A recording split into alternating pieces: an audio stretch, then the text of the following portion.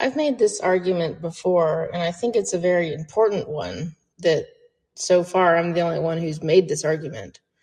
But it's that anyone who's saying hodl, hold on for dear life, basically don't sell your Bitcoin, is potentially committing fraud. And I say it's potentially because, well, you probably have to be a pretty prominent Bitcoiner, well known in the space, have a large Twitter following, or be a talking head on CNBC, or basically someone who's followed in the Bitcoin space to worry about potentially being sued. But I'd like to talk to anybody who is convinced to hodl. And today's a great day to do it because the price of Bitcoin is down, 8-9% today. And I just saw, Dan Held post a tweet saying, it's a cute little graphic. And, I guess he's replying to someone's tweet, but it's basically this graphic that says, you thought hodling would be easy. You thought it'd be easy. And then it has this chart that shows all these ups and downs, right? That this guy has to go along to get to his end goal. But his end goal, the graphic shows it is higher, right? It shows it's higher. So the goal of the hodl meme, and I don't like the word meme, but the goal of this phrase is to get people to not sell their Bitcoin, even when the price is down, and it looks like there could be a problem. It looks like the Fed is raising interest rates, right? It looks like there's going to be less money coming in. They want you to hodl. And I just want to make the argument that if a prominent Bitcoiner is telling people to hodl, they might want to be careful because I think legally they could be sued.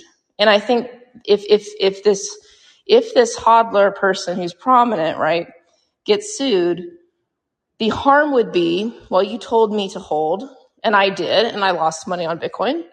And if you can prove that this guy ever sold Bitcoin before, if you can prove that he ever sold Bitcoin, you've nailed him.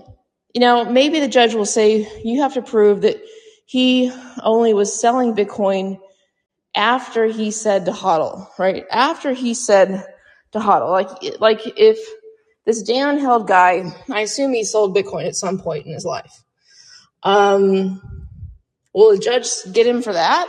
Or will the jury say, hey, you've sold Bitcoin, you're a hypocrite. You can't tell other people to hodl. Or will they say, well, he sold back when Bitcoin was at $500. We'll let that go. But as long as he hasn't sold anything recently, when he's been talking about hodl recently in the last, say, year, then that's okay. So basically, though, we can take a peek. If you sue him, we can take a peek, and it'll be exposed every time this guy sold Bitcoin. And so if he sold Bitcoin in the past year, we'll know about it, right? We'll know about it because if you sue him for fraud, and why is this fraud? Why is this fraud? Well, go back to what fraud is. What is fraud? And there's this excellent article I recommend. It's written on the Atlas Society. I don't know the name of the author, but if you type in Ayn Rand fraud, theft, non-aggression principle or something like that, it talks about how fraud is still theft. And the reason why it's theft, you're not using physical violence, but you're using trickery. And why is it theft? It's because you're getting something from someone else through deception, through trickery. And sometimes that involves physical force, but not all the time. And this is why fraud is the case where it's often not violence. It's just, it's a different type of theft, but it's still theft. And the basic argument is this, again, if someone is telling you to hodl, why is that? Well, because they don't want you to get out. They want you to stay in. Number one, not to drive the price lower. Number two, this whole Bitcoin thing is all about faith, right? It's all about faith and belief. So they can't have the people turning on their precious Bitcoin. But number three, it's so that they can get out while you stay in. I've talked before about Ponzi's and how Bitcoin has similarities of Ponzi, but that's not the ultimate. That's not the essence of how I would describe it. But it is true that if something is at least a zero-sum game, which again is not the essence of a Ponzi, in my opinion, it's the fraud. But if something is a zero-sum game, or if something is being skimmed off the top, right? So some people are trying to, like the Charles Ponzi guy was trying to skim off the top, and he was paying people off. He had to pay them a profit. Well, where did all this money come from? Well, he didn't really have a legitimate investment. So some people also had to lose. And Bitcoin is not a Ponzi like that, but it is a wealth transfer mechanism. All that's going on in Bitcoin, it's not a productive activity, right? All that's going on is that somebody else is getting money from someone else. And they got in at a lower price and they've sold at a higher price. The only reason they've been able to do that is because they've been able to take money from new people coming in. And so eventually those people who cashed out, that one guy, right, if they can't find anybody to get them out at a higher price, eventually they will lose money. That's how these non-productive activities work, is that some people win and some people lose. And if you are actively going into the market and telling people not to sell, you're sort of like a Bernie Madoff or a Charles Ponzi saying, hey, don't cash out yet. It's really great. I know we've had a little hiccup here and there, but don't worry. It'll come back. It's going to come back in the future. So you're basically lying, right? The Charles Ponzi or Bernie Madoff, you could say, was definitely lying when he was telling people, don't cash out yet. It's still cooking. Investment's still cooking. Well, that's kind of what this Dan Held guy is saying. And what all the other people, I'm not trying to just single him out, because there's a bunch of them that say Hodl. It's all over the place. It's a meme that all of these guys say. And I think it's fraud. I think this is like the clearest example of it and the most ubiquitous or just the most used form of fraud in Bitcoin. And I do think it's a fraud. And I think it's a fraud because, number one, you're basically telling people not to sell. You know nothing about them. You don't know where they got in. You're just telling them to don't sell. And this person could be selling, right? But he's also gaining even if he's not selling, because he's also gaining, right? So if he can convince 30,000 people, I don't know, however many followers he has, not to sell, he gains by Bitcoin not dropping, right? Potentially. This is all theoretical, but potentially he's gained faith in Bitcoin, right? Or people are not selling. But really, so that's harder to quantify his gain, right? Because how do you quantify that? But I think if you can make the argument that if he's sold Bitcoin within some recent time period, and maybe forever, maybe you could say to a judge, hey, look, this guy has sold Bitcoin before.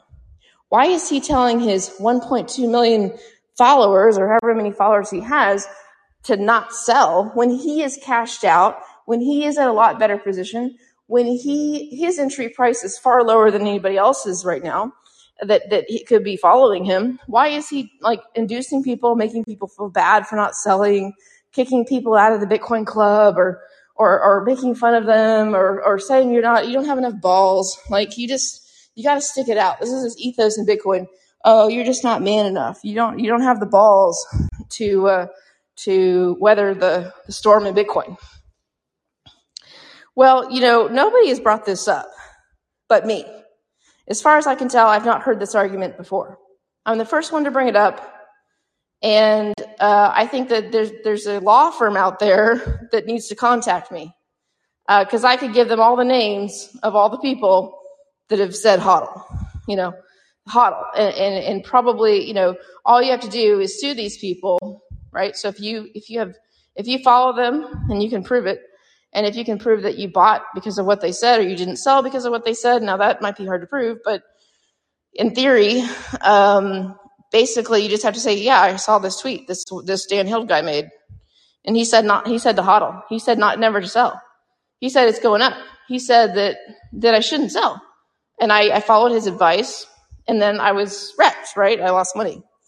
Then you sue Dan Hild, and you say, hey, look, Dan Hild, give me all your bank statements. Did you ever sell Bitcoin? Because I will prove that you're a hypocrite, that if you ever sold Bitcoin in your life, let's just be really aggressive here and not just go back a year. Let's say if he's ever sold Bitcoin, he's being not only a hypocrite, but he's also sort of committing fraud because he's telling someone something to do that he himself has not done, right? So he's telling someone to hodl and to never to sell when he in fact has sold. And a lot of the Bitcoiners say, well, I never want to sell Bitcoin. The point is never to go back to dollars. Okay. Call them on that. Let's sue them and let's see if they've ever actually sold Bitcoin for dollars before. Because I guarantee you, all of these prominent Bitcoiners have sold Bitcoin. They're lying to your face. You know, and I challenge anyone here that's listening. I guess no one's listening right now, but I would challenge anyone to come in here and debate me on this topic on why you think, number one, hodl is not a fraud, why you think that you should be able to tell people to hodl and then maybe even sell yourself. Why would that not be considered fraud? I'd love to hear an argument for that. And then I'd just love to hear why you think this is any different than something like a Ponzi scheme, where basically the Ponzi is continues as long as there's a limit on the people cashing out, right? On realizing a return. If you can keep that in check, then you can keep the Ponzi sort of going. It all falls apart when everybody wants to exit at once, and this is the beauty of the word hodl, is that it's sort of everything in Bitcoin is sort of just this. People, you say it and people believe it. Like it's so with Charles Ponzi. That's why I say it's not exactly like a Ponzi, but with him, I guess it was up to him who he wanted to cash out. But with the hodl word, right? You're following these prominent Bitcoiners, you're believing them, and it's because Bitcoin is so complicated, and no one understands it, and we all need these people, these Bitcoiners, these prominent Bitcoiners that tweet about it all day, and so, people think are the experts to tell us what to do. So part of it, is sort of intellectual laziness, I think, on the people who are falling for hodl. But again, Bitcoin's very complicated, and it has information asymmetries, for sure. It has information asymmetries. There's more people that know more about Bitcoin than others. And there's then this reliance on sort of authority figures in Bitcoin. That for sure goes on. There's this trust in Bitcoin, right? From people that know more than you. And if everyone starts to just believe these prominent Bitcoiners and hodl, then they may not sell. And so they just believe. But if we can prove that these prominent Bitcoiners that are saying hodl are actually selling, ding, ding, ding, ding, ding, that's fraud. They're going to jail. Probably not jail, let's be honest here. But you might be able to recoup at least some of your losses.